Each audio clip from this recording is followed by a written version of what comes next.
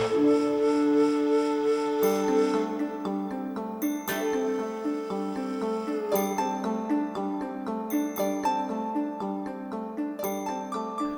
to another episode of Safari Mike's Planet Watch, where we talk about either individual animal conservation issues, groups of animals conservation issues, or just general conservation issues.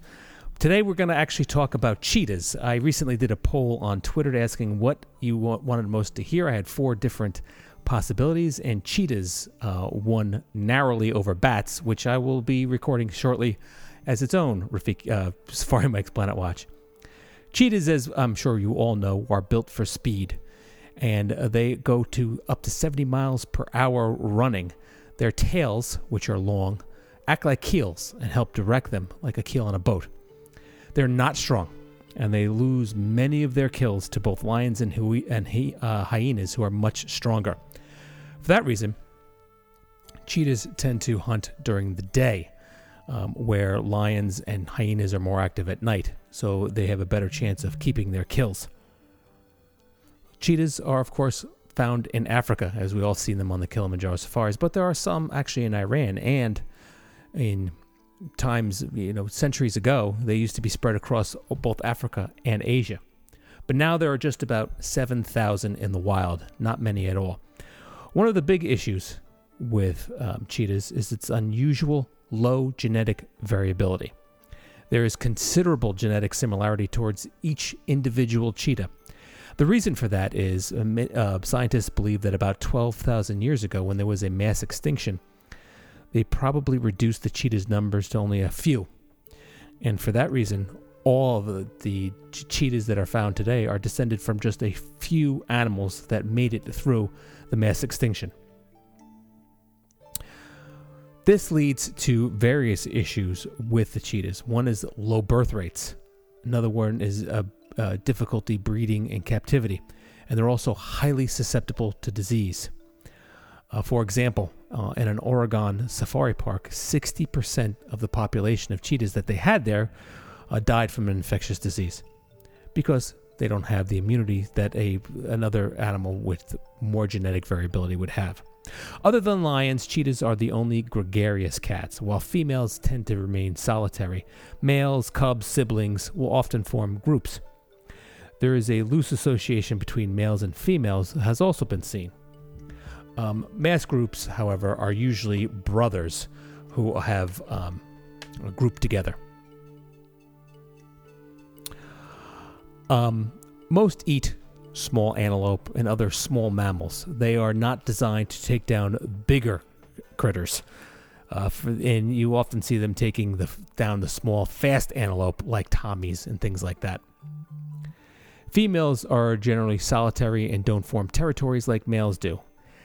Cheetahs are also extremely vocal. They don't roar, but they purr, growl, yowl. They have spitting noises. And we've been able to determine what they essentially mean. Purrs are a sign of contentment, much like your house cat. Growls are annoyment. Yowls are done for when there's danger around. There's also chirping, which is when they're excited or around a kill. And there's a bleating where they lose prey. Mothers and kittens also have communications as well.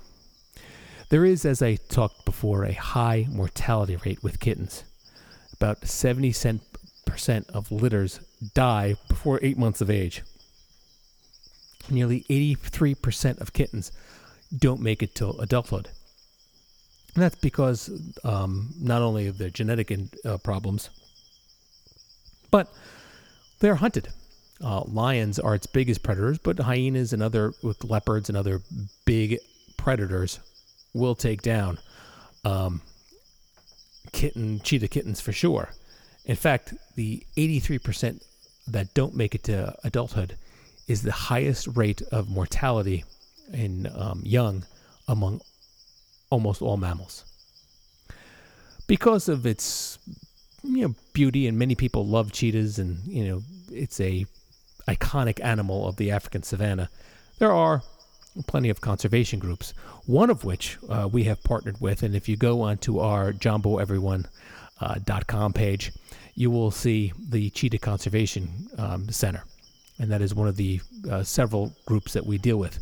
They do research. They research into genetics, fertility. They also perform education. They do have an education center in Namibia. There's a museum.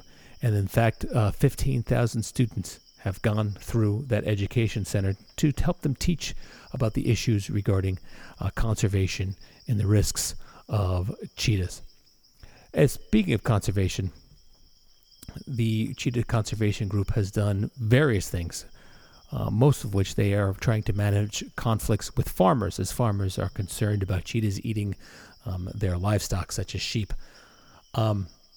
Therefore, they have been implementing predator-friendly livestock and helping farms. They also have a dog program where they raise dogs, shepherd dogs, with cheetahs, and then they give them to various farmers who use them as shepherds and help protect the flocks of sheep and other small livestock from predatory animals such as cheetah.